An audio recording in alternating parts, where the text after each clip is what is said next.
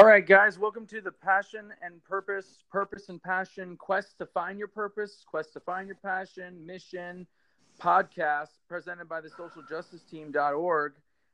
Coming at you, it's Friday afternoon, TGIF. My name is Orion Brudico. I'm your host and also the founder and executive director of Social Justice Team.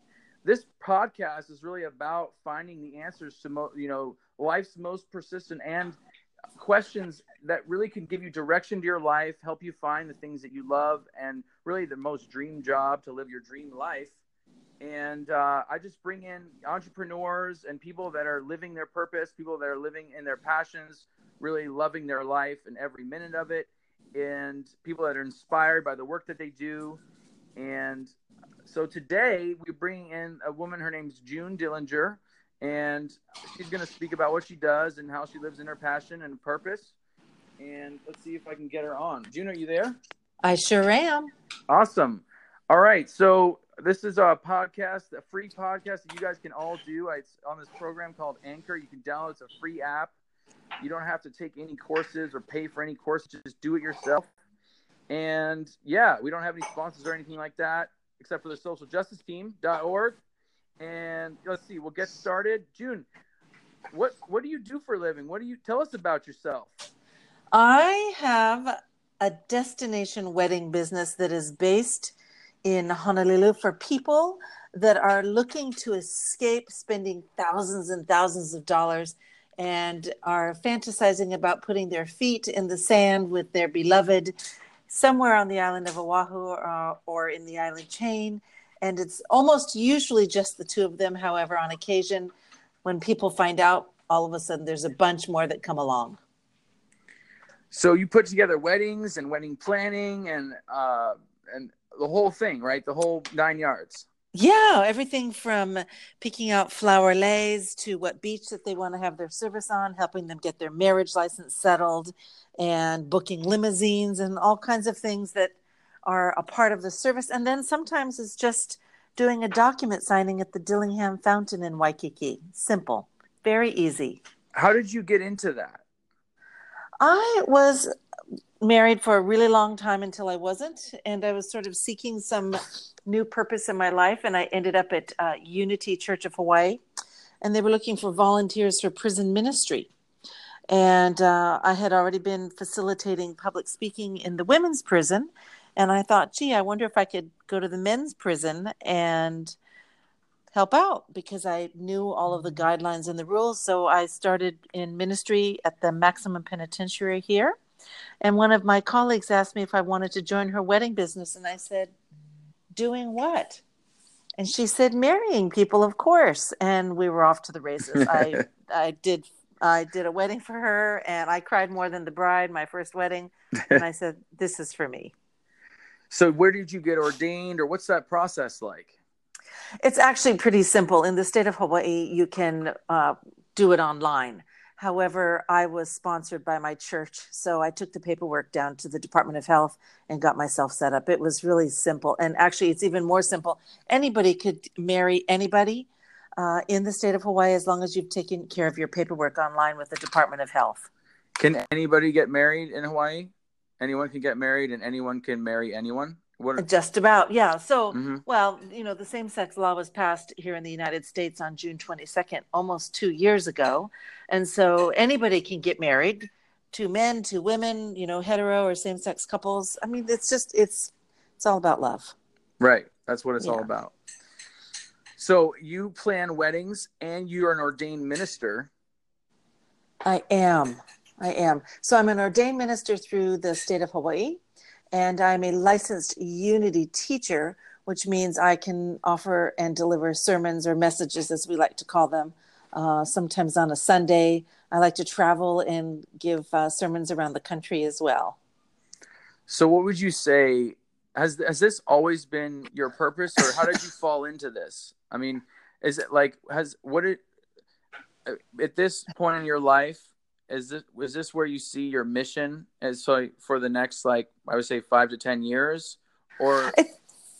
I'm going to say that it's part of it. I remember after I performed my first 1 or 2 wedding ceremonies, I thought back when I saw my stepmother perform a wedding in the garden, at her home in Del Mar in Southern California, and how beautiful and graceful she looked. And I remembered for a moment, I wondered if I could be like her. And I had no idea after many years of marriage that I would have a wedding business that was thriving. And so I had asked because I had worked for Delta Airlines for 13 years and I was in a really traditional role. And I never thought I'd be a business owner and booking other ministers and officiants and running an $100,000 business operation. And sometimes I just think to myself, how did I end up here? But I know that there has been a divine plan for me and Spirit has led me this way. And I've made changes in people's lives for the better from beginning to end. And performing a wedding ceremony is the best gift on earth. And I still cry. I still cry. I understand. I get emotional when I feel like I'm living in my purpose. I feel like I'm being connected to a higher calling. And right. And you don't notice where time goes. Exactly. You're almost, your heart is being connected to an outside presence where you're being connected to other people and they feel connected to you. It's like a power. It's hard to explain. And then you just get emotional because you're almost communicating without words. It's another kind of language. Yeah. It's a gorgeous sense of oneness with everything all around. Exactly. Yeah. So now that you're so you always say you're an entrepreneur, you're a small business owner. What would you say is the thing that makes it most worth your time and your effort being a small business owner versus like having a career as a Delta employee? Like, why do you think it was a good decision to go your route? Well, a couple of things. My love language is, or would be words of affirmation. And when I read a review or a testimony of how somebody experienced the service that my company provided, I just get all like happy. And I think to myself, I made a difference in somebody else's life where they got way more than they ever could have expected. And they're singing a tune that they never imagined. And when I can make a difference in somebody's day, that's what's most important to me by far and above. And it's not just in the wedding business, but it's being here on this call with you, being able to share from a place of integrity and vulnerability and honesty. It becomes magical. Right. Exactly. There's Yeah. that question that comes to mind for me right now. It's what's more important, saving the one or saving the many? And it's like, how can we do both? You know, because they're all important. Everyone's important, whether you're rich, Yes. poor, LGBT, race and ethnicity, religious, however you decide that your identity is, everyone's important and everyone should be included. Do you know what I mean? And how do we Yes. help everyone, It's an interesting dance between self and selflessness because my feeling is that my God wants me to be happy and also to be of service to others. And without taking care of myself first, I am serviceless, right? And Right. there's that balance that I have to take a look at is how am I supporting myself while I'm also loving on others at the same time? And then am I feeling that slice of heaven? And how often can I feel that for myself and for others at the same time? So there's this essence of making love visible, which becomes a dynamic feeling and vibration that permeates and it transforms. And it just takes really being conscious and aware. And man, I stumble through life pretty well sometimes. And I go like, whoa, what just happened? When things get messed up. And that's life too. Well, it sounds like this love, showing love, or this, what you were talking, this love essence is what like a core value is almost of your business. Absolutely. Yeah. Absolutely. Yeah. Yes. So how do people find you, or, if they want to come to Hawaii or just get a hold of you, or just if they just love what you're doing, or how do people find you? Yeah, I'd love to have more conversation. I have a website, of course. It's IDoHawaiianWeddings.com. Like, when you get married, you say I do.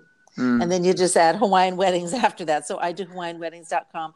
And my telephone number is a super easy one. It's 808-330-5555. Look, there's a siren. It's an emergency for love. I live downtown in LA. where there's things happening. There's emergencies. There's life that's happening. Absolutely. Life is in session. It is all the time, with or without us. That's right. So someone is going to take care of another person, so well, I'm so happy to have you here and on this podcast, and a part of what we're doing, and the awareness, that we're trying to spread the message of purpose marketing, which is a brand campaign that really talks about and opens the space up for people to think about, what is my purpose? What is my mission here? Really thinking about those answers. Why am I here? Why am I here on this earth at this time? Because if we can answer those questions, maybe we can get direction on, what we're supposed to be doing with our lives, kind of like, what you're doing. Yeah. There's, I went to a TED Talk. It was, they were having a mixer here several years ago.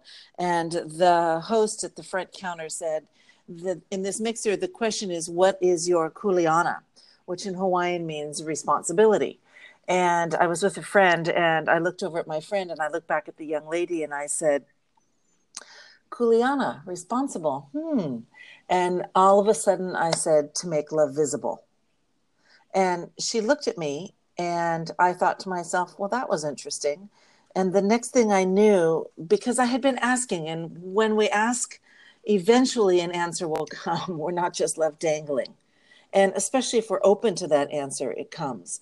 And so when this answer came, it became clear to me that that was the way I wanted to be in everything that I did, and try my best to live in that space all the time and be aware of it, because there are lots of things that happen in life that aren't nice. And how do I get around those? And how do I stay in that place so that my passion and my purpose are blended and other people get to feel it through either a conversation with me, or through a wedding ceremony, or just a chat on the telephone, like with you and me. Like, I want to be sure that my time with you does not waste your time either. Like, you're equally as valuable. Yeah, well, I couldn't have said it better myself. I think that's what we're trying to do with this podcast. That's what we're trying to do in this conversation. I mean, I feel like love is permeating through the cell phone signals of the earth. Like, I'm receiving your love. You know what I mean? So I am getting it. It's message received. And, I feel it, and I think when we are honestly, as humans, I think if we're honestly seeking, and we're doing it with integrity and love and compassion and empathy, I think we can create, magical things and change the world and for change good. the world. Yeah. And anything is possible, and one mind at a time. I mean, it takes me first to make the change before anything else can. And so as I continue to work on myself and my own consciousness and awareness, I have the opportunity to affect and move, touch, and inspire those around me, which is what I aspire to do, so that other people can feel that oasis of peace and love as well. Yeah, no, it's great. It's great. I hear that in what you're saying, and you're doing it. It's like your words, actions, your habits, that quote, and your thoughts become your words become your actions, and it's really true. And you're doing it. It's like, you're doing it. I believe you, because you're doing it, It's really exciting. It's great to be in it. It's really great to be in it. I can relate. I mean, I'm doing it, what I'm saying, I'm living what I'm saying. It's like, there's that, I saw something the other day. It was like, show, don't tell. It's like, show it, live it, do it. Be it. Right. Yeah. Be it. Exactly. It's not do, be, have. It's be, do, have. It's be, do, have. Not, like, you got to be it. You have to live it and be who you are. And then you get to have it. And then it all shows up. This reminds me, Orion, I'm just getting ready to publish a book this year, and it's the opposite end of the spectrum of getting married. Do you know this about me? No. Tell us, please. Well, it's something I've been working on for 11 years, and the book is called The Benefit of the Ex. And the subtitle is Making Love Visible When Everything Changes. So while we're committed to love, it's how are we loving, and how are we making those changes, and how are we supporting ourselves in the times that aren't so good? And so I still aspire to have a sweetheart and get married someday. And I look forward to the possibility of what's available. And at the same time, my experience with my former husband is not ugly, because I've always said, what good can come from this? How can I not be mad because I made choices? And so it affects how I enter into relationships today. How can I make responsible choices and not come from a victim mentality, and support people in their marriages today as well? Wow. So that sounds amazing. It's a whole lot all when in are one you coming out with that conversation. book? I expect it to be out in the next 6 months. And where's it being released? Where can people buy it, or where can I buy it? Do I get a signed copy? Absolutely. But we have to meet on the Big Island. Okay, well, I'm going to come out there in May. I'm hoping to have it published by May. I'm working with the publisher right now, and the manuscript is complete. I think it's 48,782 words, 11 chapters, and it's fantastic. It's a masterpiece, and it will really be able to support people from all different places of where they're at with their own personal transformation, and some people that are angry about love, and some people that want to support others, and some people that want to get married again and want to figure out how can I do it better than the last time. You know, I got married in Hawaii, and I got divorced in California. So I can relate, and I could probably relate to that book. I want to get married again. Yep. It's just not the time for me at the moment. But I mean, I think I made a lot of mistakes, and I think I could do better. And I think that book could really benefit me. And I really like how you're doing both sides. So you're not concentrating, it's not lopsided, and you're still concentrating on the love aspect, because it's not, we didn't divorce because we didn't love each other, Right. Right. And when you think about it, we all have, or people that have got married, who was twisting their arm to go down the aisle and say, I do? Are you asking me? No, I'm in general. Was anybody having their arm twisted and forced into marriage, unless it was an arranged marriage? No, it was not. It was not like that. It was an agreement. Yeah. It was like a mutual love for each other. Yeah. And so when life changes, how do we manage that? How do we handle that? And what are we doing to still make love visible, even when things don't work out, and really understand that as a part of consciousness, our lives are going to change. And sure, some of it comes with maturity, but how come some people that are 15 figured it out, or 22 or 32? Some people never figure it out, and maybe that's not for them to figure out, and it's okay. Yeah. I want to ask you, since you wrote a book about it, you probably did a lot of research, but how come it's different now? Because there's the older generation behind us, the baby boomers. It seems like, since I've seen like the trends in my own experience, like my parents have been married 35 years, but like I couldn't be married longer than 2. What was the wrong there? I don't know. I was provided a good example from my parents, like they met on a blind date. I met my ex-wife now in college, so I don't know what happened. I was raised in a good, in a family that provided those values of like, stability, but I don't know what happened, and why is that? It seems like also a cultural thing in society. There seems to be more divorces than marriages. I don't know. What's interesting is that while the divorce rate may have gone down 1 or 2%, and people are still wanting to get married, as our society has changed, and religion has played a large role in how people feel about getting married. They don't have the same level of commitment. Spirituality is not valued in the same way, or religion, which had the attached set or subset of dynamics to it that people aspired to, and they lived that way. And there were expectations, and people lived with guilt and shame and celebration. And so some couples managed to stay together longer, and they learned to love each other and finally go like, you know what, this is who I'm with, and why would I leave now? But then we also have the common subset of media and all of the high profile people that are getting divorced, and how people just work through it. And then they divorce and they move on to their 5th, 6th, or 7th husband or wife. And I've got one friend, she's been married 7 times, and people have sort of, poo-pooed her. And I'm like, you know what? At least she believes in love. Like, just let her be her. Right. That's her journey. Yep. It's her journey. Exactly. And so as we're all going through this pathway and we make these discoveries about ourselves, it's about how are we living in our own truth and living a spirit guided life that says, this is full, this is rich, I'm honest, I'm in integrity, and I'm living to the best ability that I can, and I'm loving in all the places that I possibly can. Right. Of course.